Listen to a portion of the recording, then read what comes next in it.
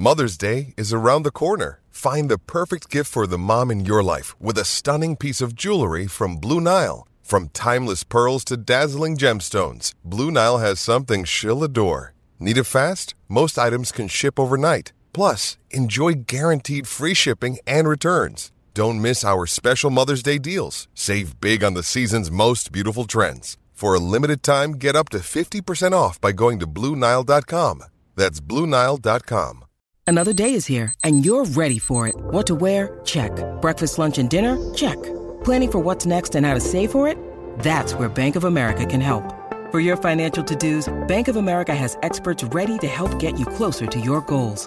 Get started at one of our local financial centers or 24/7 in our mobile banking app. Find a location near you at bankofamerica.com/talktous. What would you like the power to do? Mobile banking requires downloading the app and is only available for select devices. Message and data rates may apply. Bank of America N.A., member FDIC. All right, we're recording. Welcome, everyone, to the Rink Rat Report podcast. Recording this one Tuesday, February 20th. I know we usually record on Wednesday, release on Thursday, but this is just the most sickening schedule I've ever seen. We went through the West Coast trip. That was 10 times better than what we are being dealt. The hand that we are being dealt, Leafs Nation as a whole right now. The 10 p.m. game against the Arizona Dirt Dogs, or the Dead Dogs, it seems like right now, or actually the Salt Lake City Dirt Dogs, or whatever they're going to be called up there.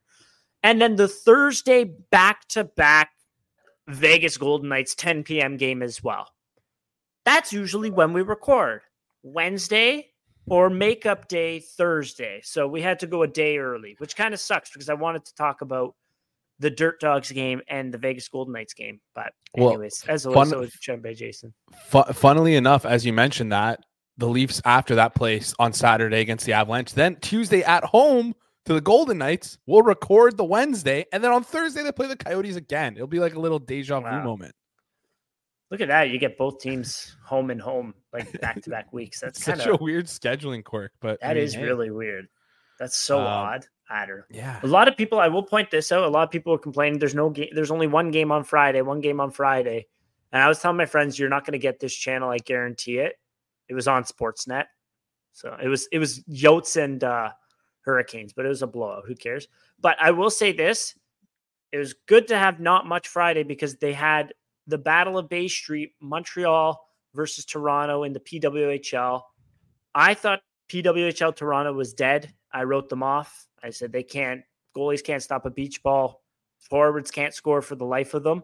And bam, just like that, back in the win column, back in the mix. They're hotter than ever. Beat Montreal, who's a great team this year. We had Laura Stacey on before the season started. So yeah, you can give that one a listen.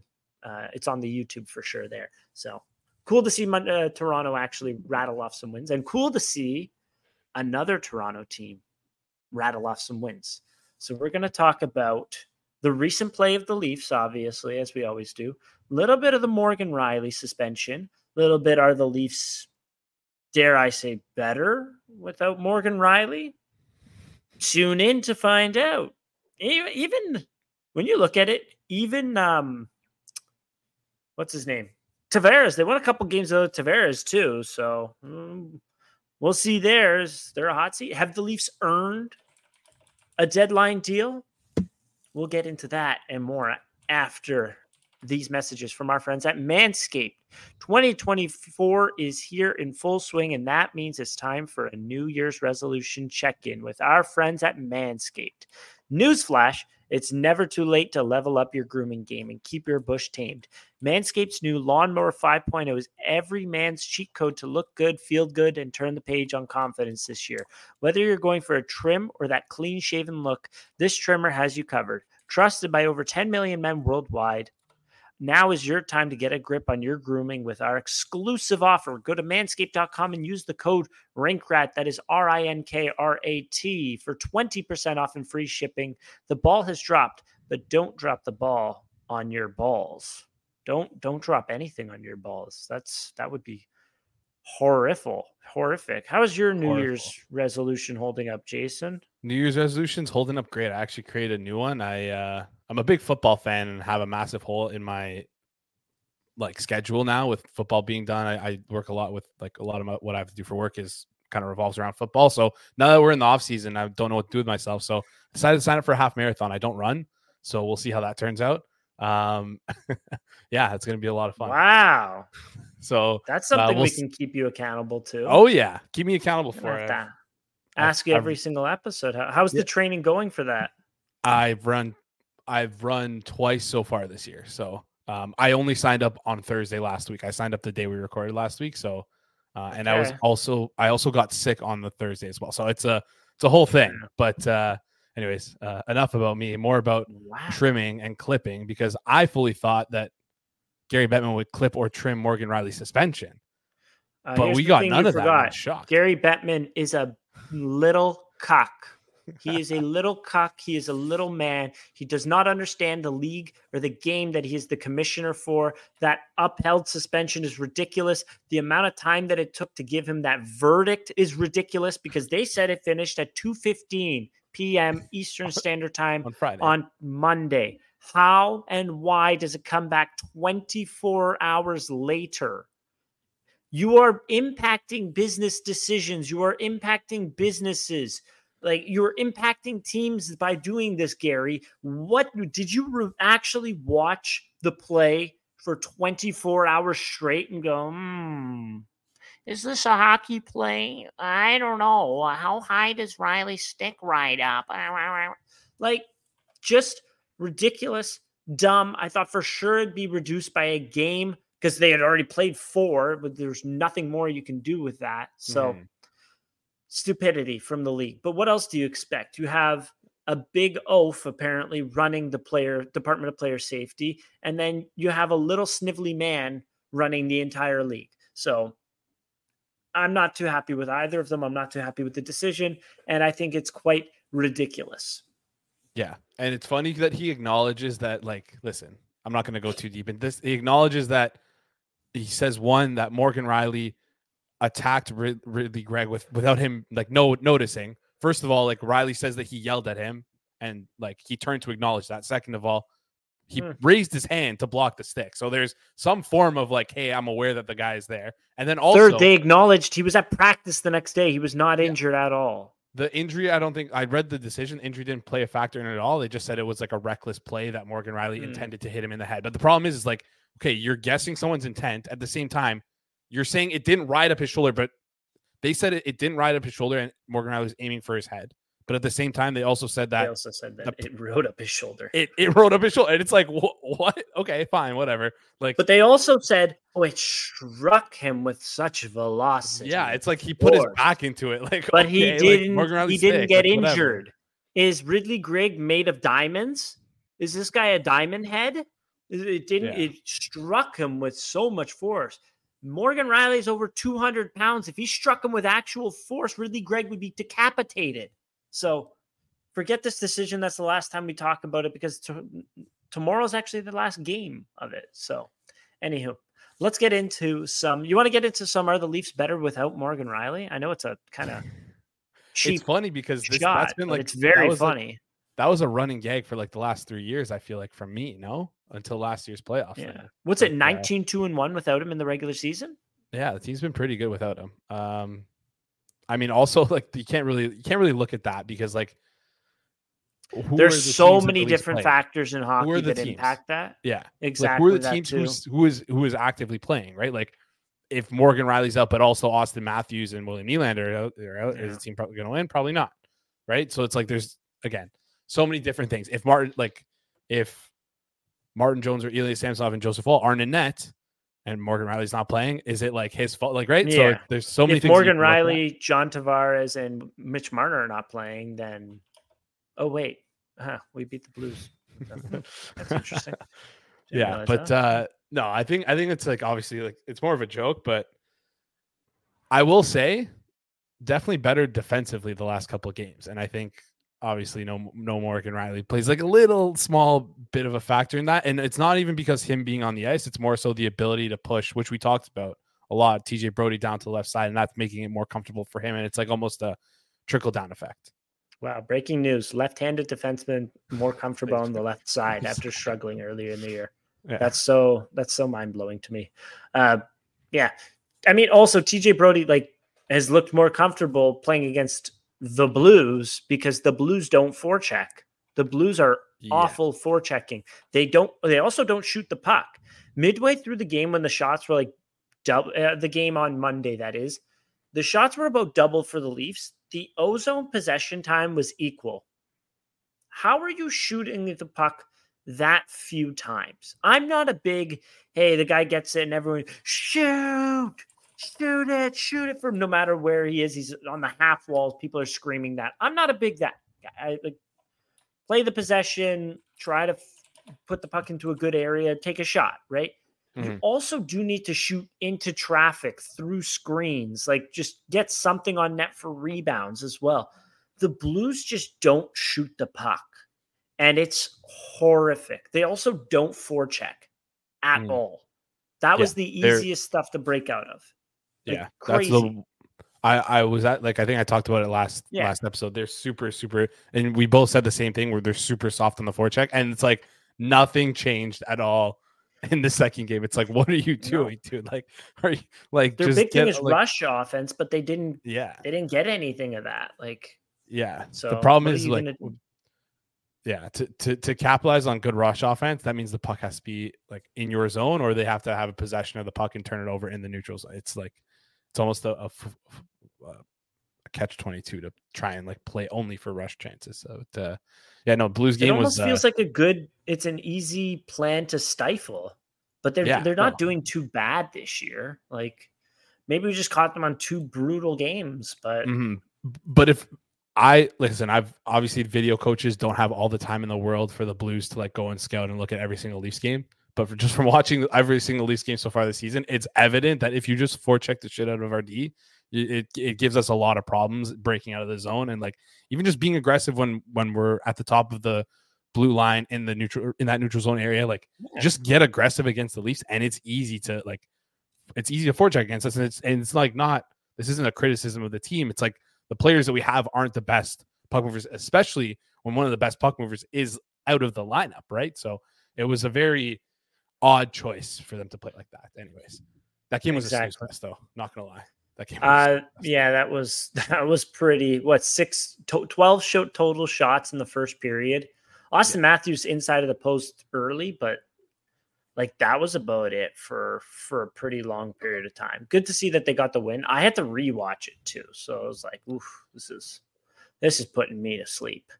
So the Blues got 13 shots at 5-on-5 in 50 minutes in this game. Yeah.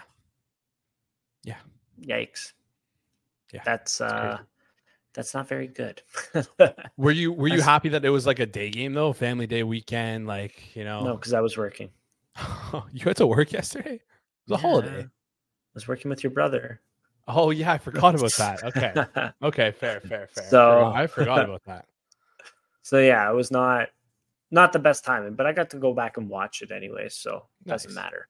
But yeah, it was a pretty big snooze fest. But the Anaheim game wasn't. But from an analytical perspective, what? There's only the exciting things to talk about in that game. What are you going to break down? The fact that the Leafs scored 9 goals. I was so Anaheim happy that stinks. The one thing I'm breaking down is what Daxtal. I'm going to pronounce his name probably wrong. Dostal. He smoked us in the first game, and we just took that shit personally. And I love that. I love because you could tell the team was kind of pissed that he kind of embarrassed us. He played well, obviously, and as a goalie, that's what you can do is you can steal a game for your team if you play it disgusting. But he lit a fire under us. I love that. I love that. I think it was mainly the Radko Gudas. I listened to the second period on the radio, and Joe Bowen, every time Gudas was on the ice, was talking about it and was talking about him. And then obviously you had the couple Max Domi situations to which it's very funny that Ryan Reeves talks up this big, Gudas he's not doing any of that. He's not doing any of that when I'm in town. He's not going to be able to get away with screaming at our goalie. But then who goes after him twice in one game? 5'9" Max Domi. That's something you gotta love there. Come on. That was awesome to see. Yeah, it was good to see. And it's something that I've noticed throughout the year, and that like we'll talk about this a little bit later as well, but it's just the planting of the seeds of the culture of like just getting a better culture surrounding the team. And maybe this is just nothing, but there was a quote, and this is kind of like going a little bit of a tangent, but I think it was Benoit saying something about how he like, listen, he'll obviously stick up for his team, but it's different when you've like played and gone through 54 games with them, right? It's different now. Yeah. That's something that he said. And that quote really stuck out to me because I feel like you can kind of see the evolution of the team and like the camaraderie with the guys of like, because this is pretty new supporting cast on this team, and you can see the camaraderie kind of being built up, and the gelling and the meshing of building what feels like a good culture. And I'm super excited for that because I think that right there, the Max Domi stuff is an example of that right there, where the culture is. He did do it earlier in the year. It just costed us a penalty against Ian Cole. So good to see that Max Domi has consistently been doing it. But I will say, you mentioned Benoit. Good to see him consistently wallpapering guys. Jesus. Oh my God. The hit on Cam York against the Flyers. There was a hit on Saturday. I can't remember who, against the Ducks. And then there was a hit against Buchnevich, who's not a small customer. He rocked him at the blue line there. So good to see Simon Benoit still playing some solid hockey. I'm very, for the dollar that we got him at, for a guy that was not qualified by the Anaheim Ducks, I have been very, very impressed with Simon Benoit and his ability to step up. And like he's kind of been perfect for us, right? I think I want to say JT Bourne wrote an article on him. Someone did, but his underlying numbers are there. Like he's obviously not good offensively. He's terrible. Very bad. He's jumping up a little bit more. He's getting involved a little bit. Yeah, but again, it doesn't matter if he's good or not. Like we don't need him to do that stuff. What our problem is right now is we don't have like good defensive zone coverage, and he's done very well analytically and eye test wise defending in zone. And it's like, what more do you want from a guy? He's 71st percentile according to Evolving Wild in defensive metrics. That combines his even strength defense along with his shorthand defense. He's both positive in both those things in expected and actual. And he like logs second pairing minutes for us. Like that's perfect. That's exactly what we want. Like that we don't need. PK. Yeah, like it's perfect. Like I don't know what more there is to say. Like for $750K, like or however much he makes, $775. Yeah. Jay Fresh actually posted some numbers here on Simon Benoit, which includes Corey Schneider, who we had on in the preseason, talking about everything, I would say. So Corey Schneider's numbers are posted here. It looks like hits, he's in the 97th percentile, so that's fun to see. But I believe his exit possession rating looks pretty good. Entry chance prevention looks really good. And entries, I don't know if that's him preventing entries or preventing exits, but entry denial rate, 13%. Never mind. Entry chance prevention, that's been very, very good. So that really sticks out. But his total entries is low. So again, this is also like, that's something you have to combine there. 100%. Right. Corey does great work as well, but he also doesn't get to every single game, and it's a smaller sample. So it's like, that's true. Right. So I think again, this is kind of mimicking what you're seeing with the eye test, where it's like it's not denying everything, but he feels like he's making some good. He has some qualities to him. Yeah. So at the end of the day, At the end of the day, he was a great cheap addition, and I'm eating my words every single day on him because I'm very, very happy with how he's playing. We saw Marshall Rafai actually got his first NHL game on Monday too. That was really cool to see. He's a very smooth skating, a little bit of bite to his game as well. Not the most in terms of offensive ability. I think he has 11 points with the Marlies this year. But I mean, that ability to skate and the willingness to hit and the ability to, muck it up in front of the net, and that not just mean like after the whistle hit someone, like point shots coming and you're on your check. You're on your guy clearing him from the front of the net. That is valuable as well. So good to see Marshall Rafai get that chance. He was a good late bloomer from Harvard. So anyways, what was the other thing I wanted to talk about?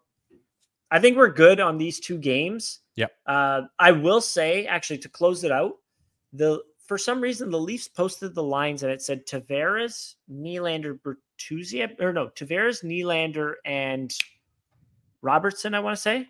No, McMahon. Tavares, Nylander, McMahon. Yeah. And it wasn't that at all. It was not. They went with Domi, Bertuzzi, Nylander, Robertson, Tavares, McMahon, which I thought was interesting because I would never have put those three together, but I can kind of see how Tavares is able to complement, be a puck retriever, kind of dish the puck more so to two guys that are pretty good shooters. And I will say this, Bobby McMahon had a breakaway. He had a good wraparound chance. On top of that, they didn't really give up much, that line. Nick Robertson had a very good backhand chance as well. So that line actually they were a little bit noticeable to me, right? The line that was not noticeable at all, or noticeable in a bad way, the Nylander line. They did nothing offensively all game, which you'd kind of think maybe that line, like you get the two speed guys, Domi and Nylander. Okay, you get Bertuzzi can dish the puck, Domi can dish the puck, Nylander can shoot the puck. But it was, maybe you give it one more try, but it was terrible, terrible, terrible. They did nothing out there that game. I was really disappointed in that line. Matthews, Marner, Nyes was pretty good, I will say. Matthews had that inside the post chance. He scored on the power play. Nyes had a really, really, really nice goal at the beginning of the second period. So it's really good to see Matthew Nyes contribute more and more. He's been not just contributing in terms of, he's on the score sheet. He's contributing chances that you notice. Big save by the goalie. Great pass from Matthew Nyes to Austin Matthews. So he's been noticeably better as of recent, and that's really helped to, it's a supporting cast guy actually contributing, which the Leafs really, really do need, and quick. So yeah, and that's kind of feels like the theme of this past week in a bit is that supporting cast that you mentioned. So yeah, because there was 10 goals in a row where it was all of the core four, and minus one goal, I believe it was not from the core four.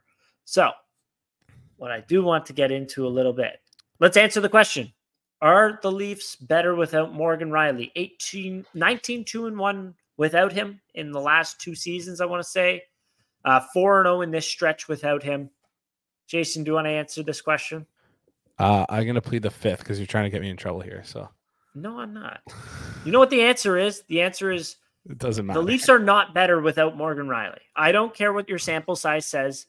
There's a lot of randomness in hockey. Take a look at the underlying numbers as well. When Morgan Rielly was out, that was prime Matt Murray. Matt Murray stepped up and was phenomenal. If Matt Murray got a little bit more banged up, like he did 10 games later, would we be saying the same thing about Morgan Rielly? 100% no. If the Leafs didn't play the shitty ass St. Louis Blues, they got lucky a little bit against they got outplayed by the Flyers overall, I will say. And the shitty ass Anaheim Ducks, I can't believe I used shitty ass for Anaheim and St. Louis because they're in two completely different spots in the standings there. But either way, the Blues sucked against the Leafs. I hated that performance, and they were made for such a boring game. So they can go screw themselves. But the Ducks suck too. And that's not something that should be lost in this conversation. That's 4 games where 3 of them you played against the other team played horrific, and 1 of them you got outplayed. Let's get real. You did kind of get outplayed by the Philadelphia Flyers. Morgan Rielly, I realize you can make the kind of theory, the Leafs are very good offensively. Morgan Rielly's an offensive D-man, and he gives up too much defense. I think that's a fallacy. The Leafs are better with Morgan Rielly. I don't think I think it's absurd, and you're looking too much into it to say otherwise. Is he a positive impact player? Yes. So then he should therefore help your team. It's simple. But yeah. Anyways, it's not much of a conversation to me. Here's the thing also that you have to look at. Morgan Riley out moves TJ Brody into a stronger position for himself. Yes. Whereas where Morgan Riley's in, you're putting TJ Brody now into a weakness of himself. Mm-hmm. It was not like that before. I will say that. But this season, it clearly has been like that. And I mean, actually, even last year, I think he would have been better on the left side. Like, he's a left-handed defenseman. He just can play the right side. And he's pretty good. He was pretty good at it. But, Father Time catches up to us all, so we have to make our adjustments. But that's where I think, out came Morgan Riley, in came a better version of TJ Brody, or a more suitable position for TJ Brody. What this should actually tell us, though, is that why can't you put Morgan Riley with Timothy Liljegren then? Right? It's a trust thing, I think, that for that. I think that's just a trust, a key, still not being able to trust Timothy Liljegren there. But why did you do it 3 seasons ago when you didn't trust him at all? I don't know. But I actually, just quickly on that, I actually really like the Brody Liljegren pairing. And I think that actually works as a pairing. Again, that's just to get to that. You need to get someone to play right D with Morgan Riley. We'll talk about that at some point. But yeah, you need a right-handed defenseman to play with Morgan, preferably. I think that would make a huge difference there. But yeah, like if you look at the lineup, you go Riley, Liljegren. Like just for Riley comes back, okay. You go Riley, Liljegren. You go Brody on the left side, McCabe. Or you can even keep Benoit, McCabe if you want to. Doesn't matter. And then third pairing can then be either Brody and who's our other right-handed defenseman? I know it's Lajoie right now, but that shouldn't be for too much longer. No, sadly, he would be second pairing. Who would be third? Sorry. Who the hell do we have? Who plays on the Leafs anymore? I actually have no idea. I was gonna say not Connor Timmins. Connor Timmins, but he's hurt. He's mono. That's tough. Hurt mono. Same shit. That honestly. Oh my god. Wait, Lagesson, but he's injured right now. Yeah, that's the thing. Everyone I'm thinking of is hurt, but I guess Lagesson probably will be fine. He's not like actually hurt. I actually don't know what his deal is. Anyways, he's day to day. We're starting to get to scary territory with the amount of people we have on LTIR. Because with Jake Muzzin, Matt Murray, John Klingberg, those guys are all locked in. Like they're not moving. Right? Yeah. And that you're only allowed to have. I think actually no. I'm going to stop you. Matt Murray has been practicing. He has a stall. No. I swear. That's not happening. I don't know who. Modern medicine's pretty incredible, I guess. That's not happening. I'm telling you that right now. It's not. That would be disastrous if that happens. Anyways. It happened, but. No, but if he comes back, sorry, like if he's like plays before playoffs, yeah, that'd be disastrous. Oh, I just thought it was fine. They had 5 stalls for goalies at practice one of the days because Martin Jones was banged up. Maybe give Joseph all that veteran presence. Who knows? Anyways, because it was Wool, Jones, Ilya Samsonov, Dennis Hildeby, and then they said Matt Murray was out and about. Scary. That's bad if he comes back. Who knows? Maybe the hip surgery did him good. We're gonna get the best version. I honestly hope the hip surgery heals him up well. Just maybe wait until the summer. You mentioned something. Yeah, third pairing was Lajoie. Like I don't know. Yeah. Who's gonna be playing third pairing right D? we're getting thin now on D. But yeah. Yeah. You mentioned something earlier though about the PWHL. One thing I want to just quickly say is DraftKings, our sponsors. They should throw up some PWHL odds. What are you doing? You're behind the times on this. I actually don't think a sportsbook has any PWHL odds available. But even though there's no PWHL odds, there still obviously is NHL odds. And we know that hockey games move incredibly fast with DraftKings Sportsbook, an official sports betting partner of the NHL. You can score faster than anything happening on the ice this week. New customers can get $5 and get $200 instantly in bonus bets. Again, I'm going to do this every single week. Austin Matthews, I think he was like, I want to say like 12-1. 12-1 to win the Hart last week. This week, 4-1. Completely fell. I don't know how he doesn't win the Hart if he scores 70 goals. That'd be absolutely crazy. He's 4th on the board right now. Ahead of him is McKinnon, Kucherov, and McDavid. Obviously, all great players. But if you score 70 goals, I'm sorry, you deserve the Hart Trophy. And then if you want to have if you want to bet on Austin Matthews not getting hurt this year, knock on wood, he's minus 3,000 to be the Rocket Richard winner, which I think is the craziest number I've ever seen 50 games into this season. Download the DraftKings Sportsbook app right now and use code THPN. New customers can bet $5 on the NHL and get 200 instantly in bonus bets. Only on DraftKings Sportsbook, and make sure you use code THPN. The crown is yours. Gambling problem? Call 1-800-GAMBLER or visit www.1800gambler.net. In New York, call 877-8-HOPE New York or text HOPE New York 467-369. In Connecticut, help is available for problem gambling. Call 888-789-7777 or visit ccpg.org. Please play responsibly on behalf of Blue Hill Casino and Resort in Kansas. 21 plus, age varies by jurisdiction. Void in Ontario. Bonus bets expire 168 hours after issuance. ctkng.com/hockey for eligibility and deposit restrictions, terms, and responsible gaming resources. NHL and NHL Shield are registered trademarks of the National Hockey League here. Crazy. Minus 3,000 to win the Rocket. Absolutely nuts. DraftKings, if you're listening, give us some PWHL odds, please. I want to bet on those games. It would be fun. Exactly. Yeah, minus 3,000 is just like there's no point. It's literally like, is he going to get hurt? That's the question. Like, that's the only reason why it's even available right now. Yeah, you're better off just like putting your it's more of a gamble to like put your money into like Canadian savings bonds. Like, you're making about the same thing. Yeah. In that time. So, anyways, what was the next thing I wanted to get into? I can't even remember anymore. Hot streak? The hot streak. What's causing it? What's going on? I think partially we explained it from when we were talking about the Morgan Riley thing, and it's the competition hasn't been all that good. But I do want to say this: why the Leafs have been playing better, and like kind of the recipe to how they can be playing better with what they have on their roster here. What happened to my notes? Here we are. Reasons for turning it around. And this is something that I noticed from just before the All-Star break and onwards. Number one, the fourth line. Earlier in the year, the fourth line was a minus, I think, over 10 games in a row. Ryan Reeves was almost a minus every single game. Mm-hmm.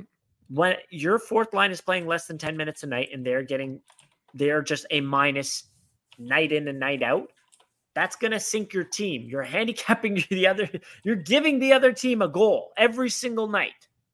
That hasn't been happening as much. We actually had a fourth liner score a hat trick recently. So that was insane. Ryan Reeves is playing exceptional hockey. And I will admit this. I had a rant ready to go. I had it written out. I was pulling out my phone. The game that Ryan Reeves came back against Winnipeg, I was ready to go. I was ready to lay into why is Ryan Reeves playing. He scored that game. He was awesome that game. He's been very good since. He hasn't necessarily gotten into a fight, but he's been playing some good hockey. Like, I can't believe that I'm saying this, but Ryan Reeves has been effective on that line. I will also say this with the fourth line.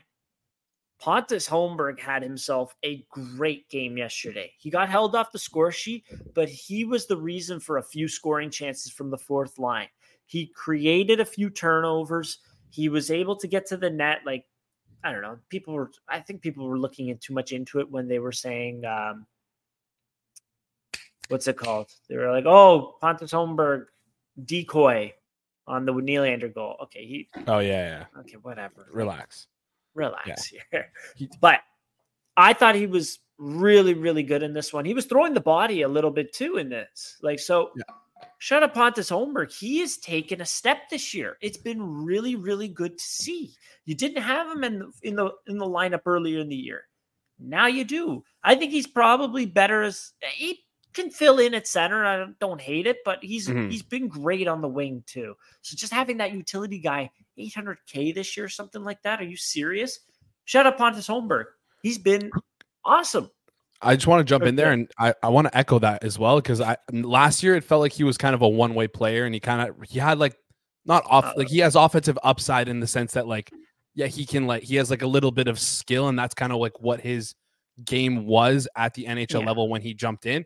But I noticed this year a real maturation of his game, if that's even a word, just his game matured a little bit, and that he was just better at winning puck battles and positioning on body in 50-50 battles. And that helps you on both ends of the ice. Can we talk about the puck battles for 1 second? Yeah. How he does it. One arm on the stick, arm out, shoot. It's like a knife. It's so effective.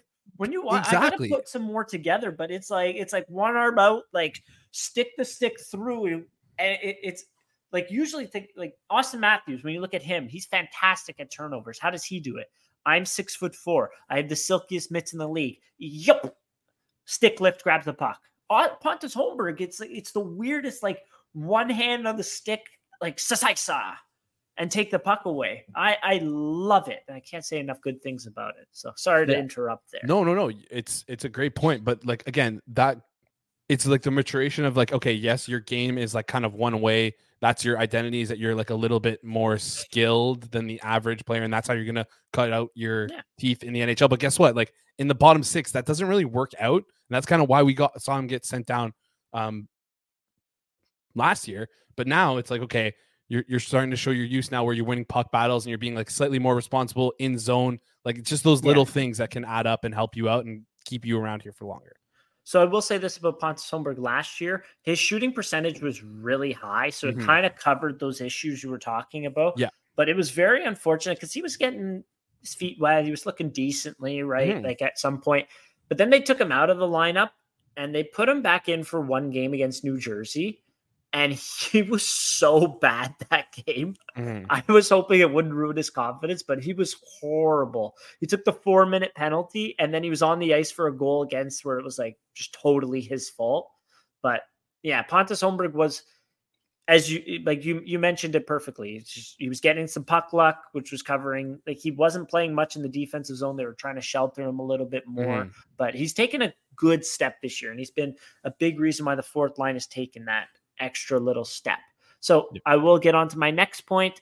I'm not going to sugarcoat it here. The goalies have not been dog water, garbage. The goalies have been decent, right? They've been all right.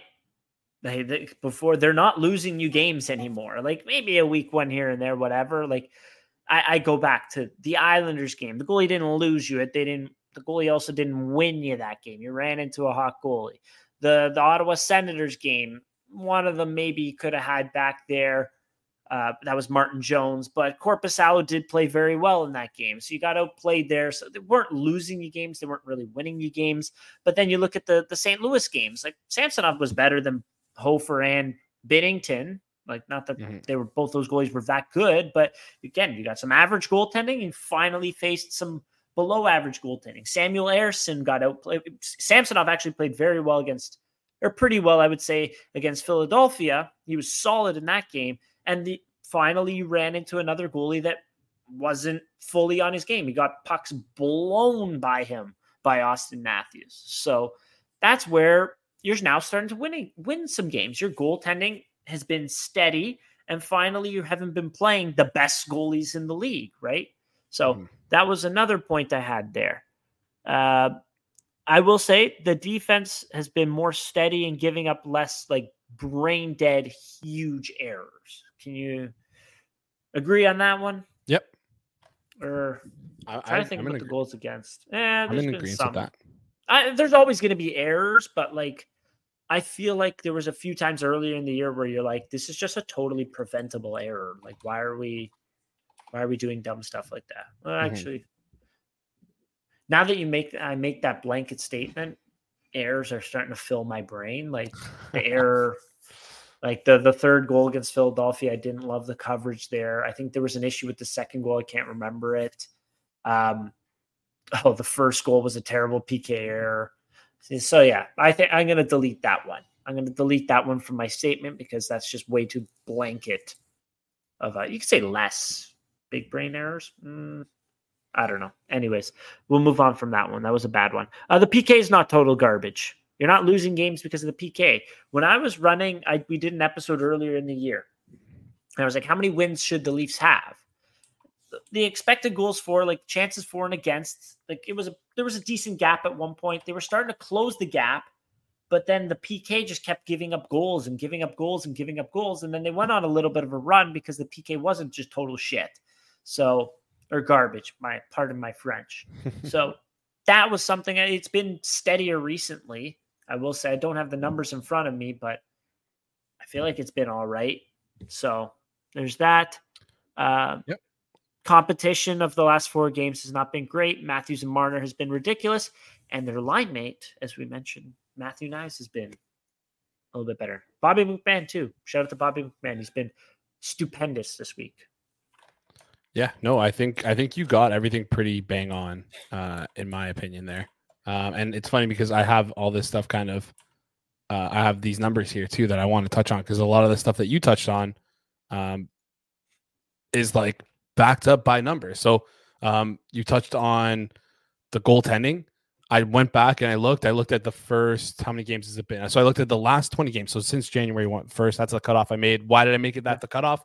I don't know. I just set the cutoff at January 1st, new year. Thought it'd be a good time to make it. Arbitrary endpoint doesn't really matter much, but it's a good representation of the more recent sample of games the Leafs have played. So the last 20 games versus the first 34. And the first thing that you stuck out to me was the save percentage. First 34 games, we had a .901 save percentage. Not the best, but since January 1st. 5-on-5 or all situations? At even strength. So 5-on-5, 4-on-4, 3-on-3, all that stuff. Okay. Okay. .901 save percentage. Since January 1st, a .912 save percentage. And that's adding in the fact that before January 1st, we had Joseph Woll playing for us, who was playing pretty well. Mm-hmm. Joseph Woll got hurt before the new year. So we've been able to sustain a relatively good save percentage. 912 is very good for a team, especially one that their preferred goalie is hurt. So that's like a big difference. Those 11 points of save percentage is massive for the team. On top of that, even strength as well, even strength numbers. We noted that I remember doing episodes in December talking about how the Leafs, it's different this year, right? We're not at the top of the standings in expected goals for as we normally are. Like our expected goals percentage isn't there. In the first 34 games, 50.56 expected goals for percentage, which puts them at 15th in the league. Their expected goals for, they were the same as previous years, 2.98, top 10 numbers. Problem is the expected goals against, the 2.91. They're very leaky. They've been very leaky since January 1st. Look at this. They're 10th in expected goals for percentage, 52.2%. And hey, expected goals for, 2.91, about the same where it was the first 34 games. What's the difference? It's obvious. Expected goals against. They were able to lower that expected goals against number down to 2.67, which is very, I mean, you can tell just from the eye test that they've been better defensively. But again, these numbers are backing it up in these last 20 games here. And the last thing I want to touch on is power play. The first 34 games, the Leafs were 7th in power play goals for percentage. They had 9.74 actual goals for, not percentage, just their goals for per 60. They had 9.74 goals for per 60. And that was 7th in the NHL. Their expected goals were up there in 3rd in the NHL. So they were kind of getting unlucky on the power play, 9.76. They weren't out producing their expected goals number. Since January 1st, they are 2nd in goals for. They have 13.5 goals for per 60 and are 3rd in expected goals for, 11.2. So the power play, not only have they been executing better and scoring more, but they've also generated more chances as well here. So just general trend of the Leafs is an upward trend of the last 20 games, as you can see there. That's pretty much pretty much it. Yeah. I do have some numbers as well. You mentioned save percentage. I will say an even strength, it gets a little funky because even strength includes 3-on-3 overtime, which the Leafs were playing a lot of even strength overtime. But I will say this, 5-on-5. Since January 1st, the Leafs have a 925. That's the number. Okay, 9249. Really, I don't know why they have it like that. Which is 1, 2, 3, 4, 5, 6, 7, 8, 9, 10, 11th in the league. Guess who's above them, though? One place above them.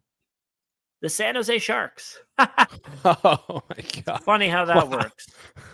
Is this Who's right? their goalie, right? Is it Blackwood? And I have no idea. Their 5-on-5 save percentage it's insane. Actually, the Oilers are above them too. So how did the Oilers increase into the standings? Well, their goalies are stopping something, and their defense has been much, much better. But I also had some numbers for you.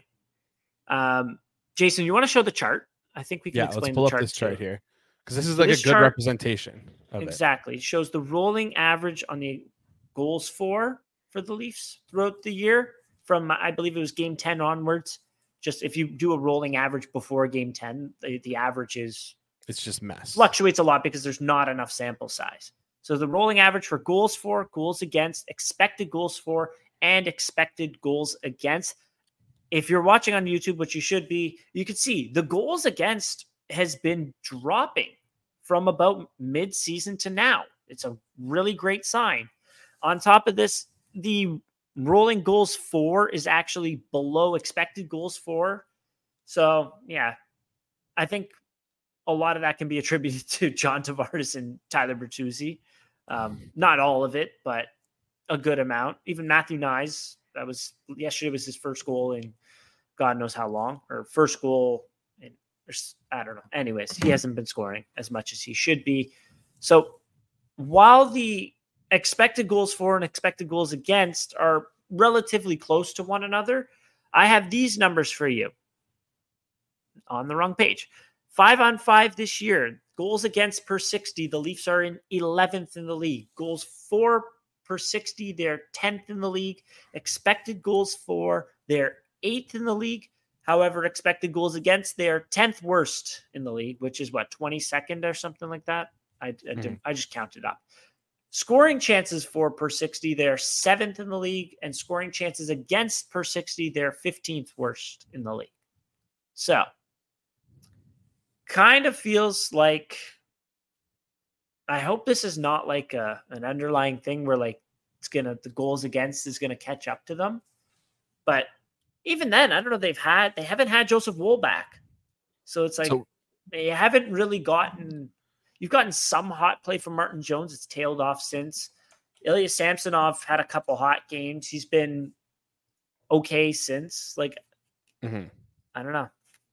Anyways, well, just to like kind of piggyback off that, the goals saved above expected. Like you want your goalie to be saving goals above expected. You don't want them to be right at zero, right? You don't want them the expected goals and the goals to line up, and you really don't want the expected goal or the goals to go past the expected goals in the wrong way, right? So I feel like earlier in the year, if you take Joseph Woll out of that graph where it's expected goals against versus goals against, like it would look much closer together. Yeah. And I think the Joseph Woll is kind of weighing it down, which is like a good thing because also it's showing like, hey, we finally got some goaltender regression here, which we kind of been waiting for, right? I was out on Samsonov completely and I was wrong to do so because he's shown like, hey, like I can regress, right? I can go back to what like closer to what I was last year than what I was earlier in the season. And that could end at any time, but hopefully if that tails off and goes back to what we were looking at the beginning of the season, then Joseph Woll comes in healthy and is good to go. So exactly. Yeah. There was one thing I also wanted to say. When you're looking at expected goals against and expected goals for, you also like the public models don't take into account how much time the puck carrier has with the puck, how clean the shot is. So if there's a stick in the way, you're not going to get a clean shot off. It's not going to be as good. It's going to be easier to stop. So time and space with the puck, how much, whether there's a stick in the way of the puck. On top of that, is there pre-shot movement? Whether the shot is off the rush or off the cycle. All of those things aren't taken into account for expected goals for and expected goals against. And that's where I think it kills Max Domi, because Max Domi gets himself some really good open looks for him and his teammates, especially off the rush, but then the expected goals models aren't going to take that into account. So that's where you kind of got to compare goals for like actual goals that go into the net and count on the score sheet. And you also got to take context into account as well. So Yeah.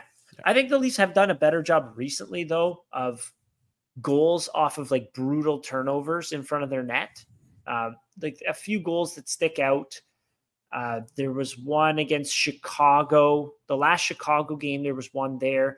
There was one against the Blue Jackets as well, where it's just like trying to bump it to the center through the middle, but the center's is either covered or it's just a brutal pass. I think they've cut down on that a little bit, which has been nice to see. So, yeah, I think the overall sentiment that we have here is that the Leafs have been playing better recently, right? Yeah. Do you have some very good superstars, right? Your defense, again, is below average. Sure. Your goaltending is not total garbage. So that's always 2 thumbs up. I think if you add a right-handed top 4 defenseman, it'll go a long way. Yeah. For this team. So that brings us to like the ultimate question here is because there's a lot of chatter on Twitter and a lot of people saying, hey, the Leafs should be sellers, not buyers, or the Leafs, which that is wrong, but they shouldn't be sellers. But some people also fair enough saying, hey, Leafs don't have a lot of assets in the coming years.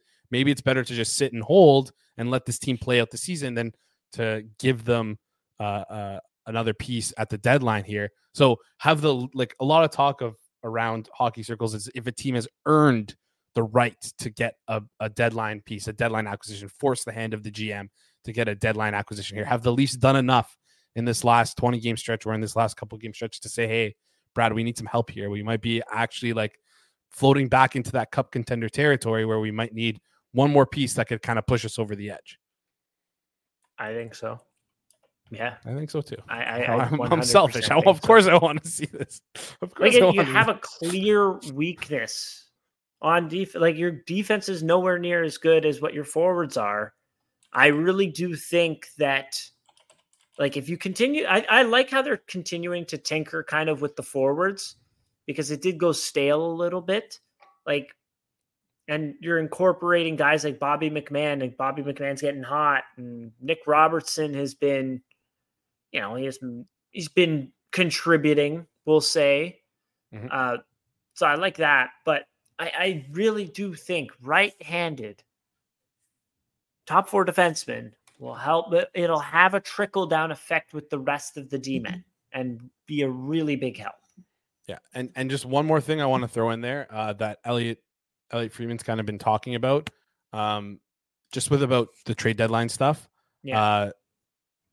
Last year, we saw a lot of the teams in the East load up, right? A lot of the teams, like Florida traded for players, Boston traded for players. I believe Tampa. No, Florida didn't last year. Florida didn't? Year before they did. A year before they did. Whatever. A lot of teams in the East kind of loaded up, and there was an exodus of players from the West to the East. A lot of those players now became unrestricted free agents, or they're whatever, the reshuffle occurred. Yeah. But guess what? Those players are unrestricted free agents, not with their team anymore. The assets they use, they're gone now. So a lot of the teams in the East are kind of have diminished asset pools.